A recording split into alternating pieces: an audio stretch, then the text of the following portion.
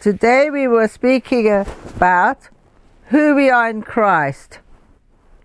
John 3:27 says, John answered and said, a man can receive nothing except it be given him from heaven. From heaven? Who are we that we should receive from heaven? It may be asked. Well, it all depends on who we think we are and how we access the heavenly realm in order to receive from heaven. Why did Jesus need to ask the Father about everything he did? Wasn't he the very Son of God? Oh yes, he was, but he was also human. He was born into the earthly realm, the physical realm. Only by coming to the Father could he enter the eternal heavenly realm, the more powerful realm in which the Father lived.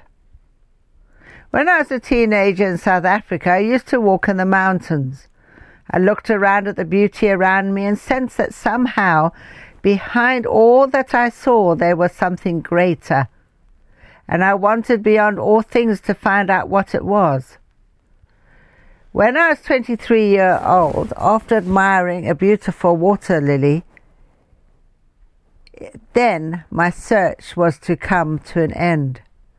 3 weeks later, I went up in the Drakensberg Mountains again, this time with my camera, to find the water lily withered and dead. But a couple of months later, I rode up again and collected a bucket of water for my horse from the same spot, to see 3 perfect water lilies as perfect as the first one. And I sat down in the heather to admire them. Suddenly a voice, silent yet unmistakably clear, said, as that water lily had to die of itself for its seed to break open, a new life to emerge, so I died on the cross that many may have new life in me. Well, only Jesus died on the cross.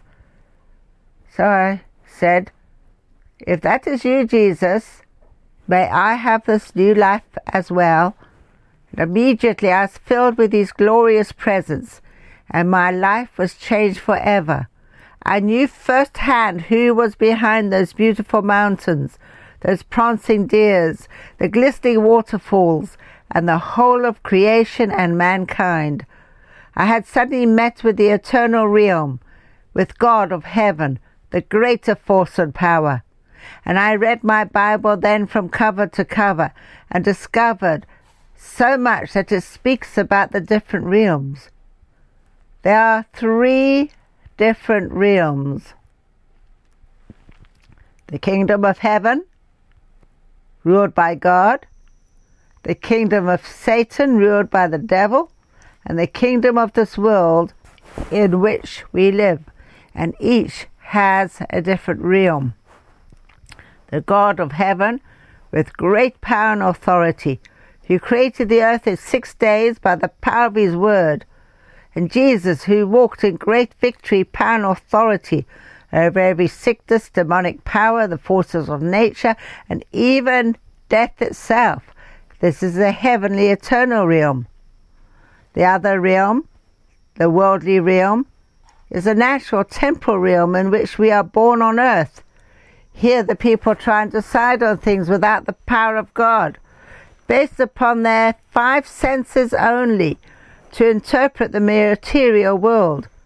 Through this limited view, they cannot get behind the causes of sickness or mental problems and spend a lot of money and time studying to overcome them, only to be beaten by a microscopic germ, which is suddenly able to build up resistance to the medicine, sending the scientists and doctors back to the laboratories to develop even stronger medicines.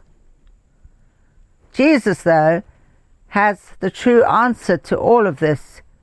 He went to the Father, who endured him with his glorious presence, power and authority, which enabled Jesus to get up off his knees, filled with the eternal heavenly realm of signs and wonders which then followed him on earth. What is more, he has given you and me the ability to do the same, simply by coming into the Father's presence by prayer, to ask the Father just as he did about everything we need to do. What are we waiting for? Let's do what Jesus teaches us through the 12 sayings about only doing the Father's will, found in the book of John, the Gospel of John. And as for me, I'm not letting anything stop me.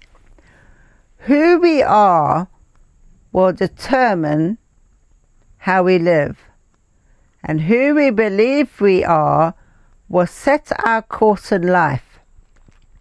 If we believe that we are born of the flesh only, we will live in the limits of the flesh and go after the things of the world. If we just believe what the devil says about us, we will live in condemnation and guilt. But if we turn from sin to Jesus and pursue his righteousness, then we will see in the Bible who we are in Christ, chosen and set apart, sons and daughters of the living God.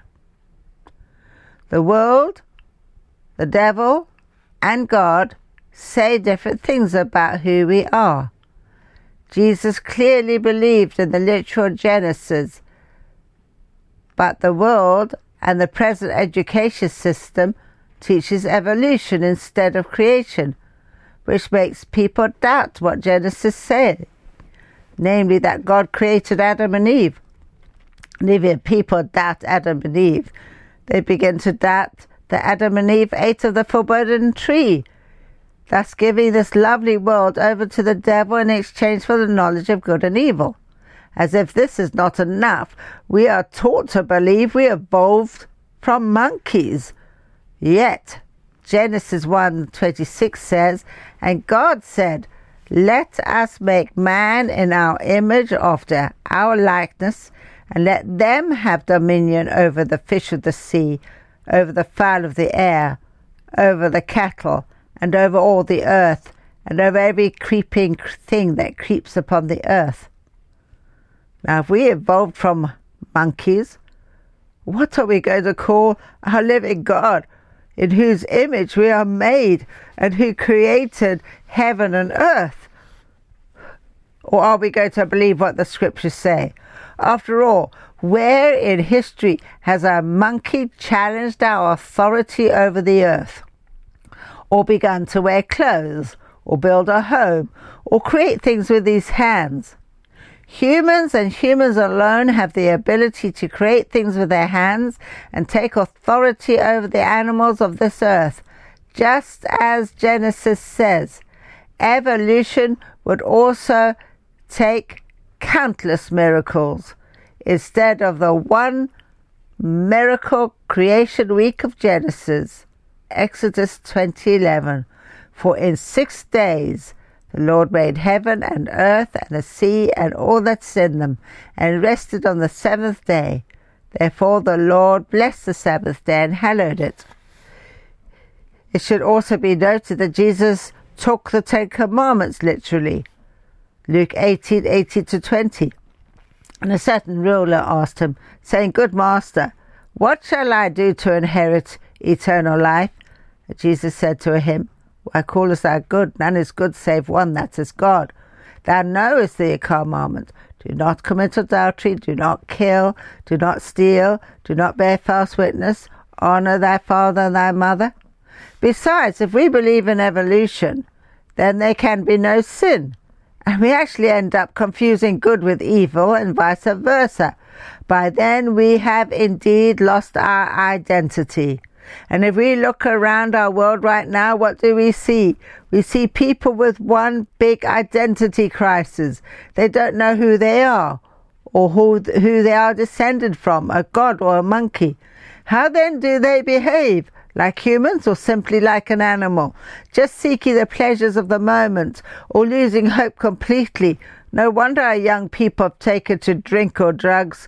They have no purpose, they have no future, but believe that they're merely born to exist and then die one day. The world would have us to believe that we are born of the flesh only, and anything supernatural that cannot be seen is deemed not to exist. because scientists are unable to prove it. Yet, we cannot see air, the wind, radio waves that make our mobile phones work, although we know that they are very real. Can a scientist prove love or hate or the effects of emotion or hurt? A scientist can only take what has always been here on Earth and then make something of it for our benefit. How limited is that? However, the good news is that we are human beings created in the image of God with a brain, a choice, and the ability to live as sons and daughters of the living God. For the Bible says we are more than just flesh. So we need to know whether we are spirit beings who live in a body with a soul, or just as the world says, just born of the flesh only. Well, the Oxford Dictionary says of the spirit being an element in man regarded as separable from the body. I think that's a good description. James 2:26 says, "For the body without the spirit is dead, so faith without works is dead." And Ecclesiastes 12:7 says, "Then shall the dust return to the earth as it was, and the spirit shall return unto God who gave it." This says we are actually spirits sent by God to dwell in physical bodies. The Oxford Dictionary and the Bible agree. Hebrews 4:12 says, "For the word of God is quick and powerful, sharper than any two-edged sword, piercing even into dividing asunder soul and spirit, and of joints and marrow, and is a discerner of the thoughts and intents of the heart." We have to decide, therefore, who we serve, and that determines who we are and to whom we belong. If we choose God, we will belong to God, and our eternal home will be with him in heaven. But if we choose evil, then we belong to the devil, and his home is hell. Matthew 6:33, Jesus promises, "But seek you first the kingdom of God and his righteousness, and all these things that the pagans run after shall be added unto you." When Jesus came to earth, man did not simply crucify Jesus, it was the other way round.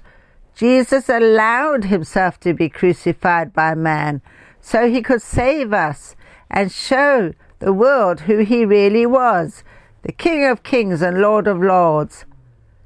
Jesus came to die on the cross as the only perfect sacrifice that could wipe away the sins of man, and to give those who accept him as Lord and Saviour a second chance to come into eternal life in him. 1 Timothy 6:15 says, "Which in times past he shall show who is a blessed and only potent King of Kings and Lord of Lords." Jesus himself is his Father's perfect plan for mankind. John 3:16 and 17. "For God so loved the world that he gave his only begotten Son, that whosoever believes in him should not perish, but have eternal life. For God sent not his Son into the world to condemn the world, but that the world should be saved through him." Jesus rose from the dead in complete victory over every sin, every sickness, and every demonic force. He has ascended into heaven, where he sits at the right hand of the Father, and according to Ephesians 1:21, he says, "far above all principality and power and might and dominion, and over every name that is named, not only in this name, but also in that which is to come." And Paul says in Philippians 2:8-11, "And being found in fashion of a man, he humbled himself, and became obedient unto death, even death on the cross. Wherefore God has highly exalted him, and giving him the name which is above every name, that at the name of Jesus every knee should bow, all things in heaven, and things in earth, and things under the earth, and that every tongue should confess that Jesus Christ is Lord, to the glory of the Father. Every sickness has a name, every demon has a name, and all must obey the name of Jesus. And if we belong to Jesus, Ephesians 2:1-6 says, And you he has quickened, who were dead in trespasses and sins, wherein in time past you walked, according to the course of this world, according to the prince of the power of the air, the spirit that now works in the children of disobedience, among whom also we had our conversations in times past, in the lusts of our flesh, fulfilling the desires of the flesh and of the mind, and were by nature children of wrath, even as others. But God, who is rich in mercy, for his great love with which he loved us, even when we were dead in sins, has quickened us together with Christ. By grace you are saved, and has raised us up together and made us sit together in heavenly places in Christ Jesus. Yes, in prayer we can come right up into God's presence. And Luke 10:19, Jesus promises his 70 followers, Behold, I give unto you power to tread on serpents and scorpions, and over all the power of the enemy, and nothing shall by any means hurt you. Now, coming into the place of receiving, he described in Hebrews 2:6-9. But one, in a certain place, testifies, saying, What is man that thou art mindful of him, or son of man that thou hast visited him? Thou madest him a little lower than the angels. Thou crowned him with glory and honour. You did set him over the works of your hands, and hast put all things in subjection under his feet. For in that he put all in subjection under him, he left nothing that was not put under him. But we now see not yet all things put under him, but we see Jesus, who was made a little lower than the angels for the suffering of death, crowned with glory and honour, that by the grace of God should taste death for every man. We have the ability to access heaven in prayer and receive and bring the blessings of heaven down on earth. And we are also given the authority of the name of Jesus to bring change to this earth. As we go to God in prayer, God himself, the source of all things, will show us what to do, what to say, where to go. He wants to bless others through our lives. Before God, we need to be people of prayer, knowing how to access heaven before our fellow men. We need to have a servant heart, seeking to help us serve and bring men to the knowledge of God. Before the powers of hell, Jesus has given us authority to rule and cast out sickness and pain, demons and evil spirits, and then to command bodies to be healed physically and be set free spiritually. God has given us everything we need. Jesus, his Son, the authority, the Holy Spirit, the power, and the Bible, the revealer of truth, the ability to access God's presence in prayer. We can live with Christ in prayer spiritually, even as we live in our physical bodies on earth. Our spirits can soar up in prayer, as on spiritual wings, right into the presence of God. And it's here that we meet with God, hear his instructions, and are filled with his powerful Holy Spirit to enable us to fully do his work on earth. God has given us everything we need. And if you have not yet received Jesus as Lord and Saviour, I'd like to lead you in a prayer right now. Just pray after me. Lord Jesus, I come to you as I am. Thank you for dying for me on the cross. Please forgive me every sin I've ever done.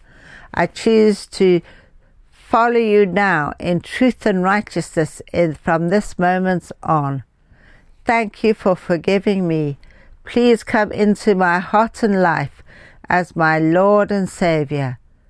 Thank you, Jesus. Amen. If you just said this prayer, you are already a Christian. You already have authority to command sickness leave your body. So command any sickness in your body. Those that are sick, say, sickness leave in Jesus' name. Any demon or witchcraft curse, command it go now in Jesus' name. Command pain leave in Jesus' name. Command your body be healed in Jesus' name. Now lay your hand on your sickness or pain. Say, Lord Jesus, please place your hand on my hand, and I will be healed in Jesus' name. Thank you, Jesus. Amen. Now, if you've said that prayer, there's a few things you need to do. Pray every day. Get to know God in prayer. Buy yourself a Bible and read it every day. It'll train you in truth, righteousness, and wisdom. Find yourself a Bible-believing church and join it. And tell others what you have done. God bless you so much. And we will now hand back to our host.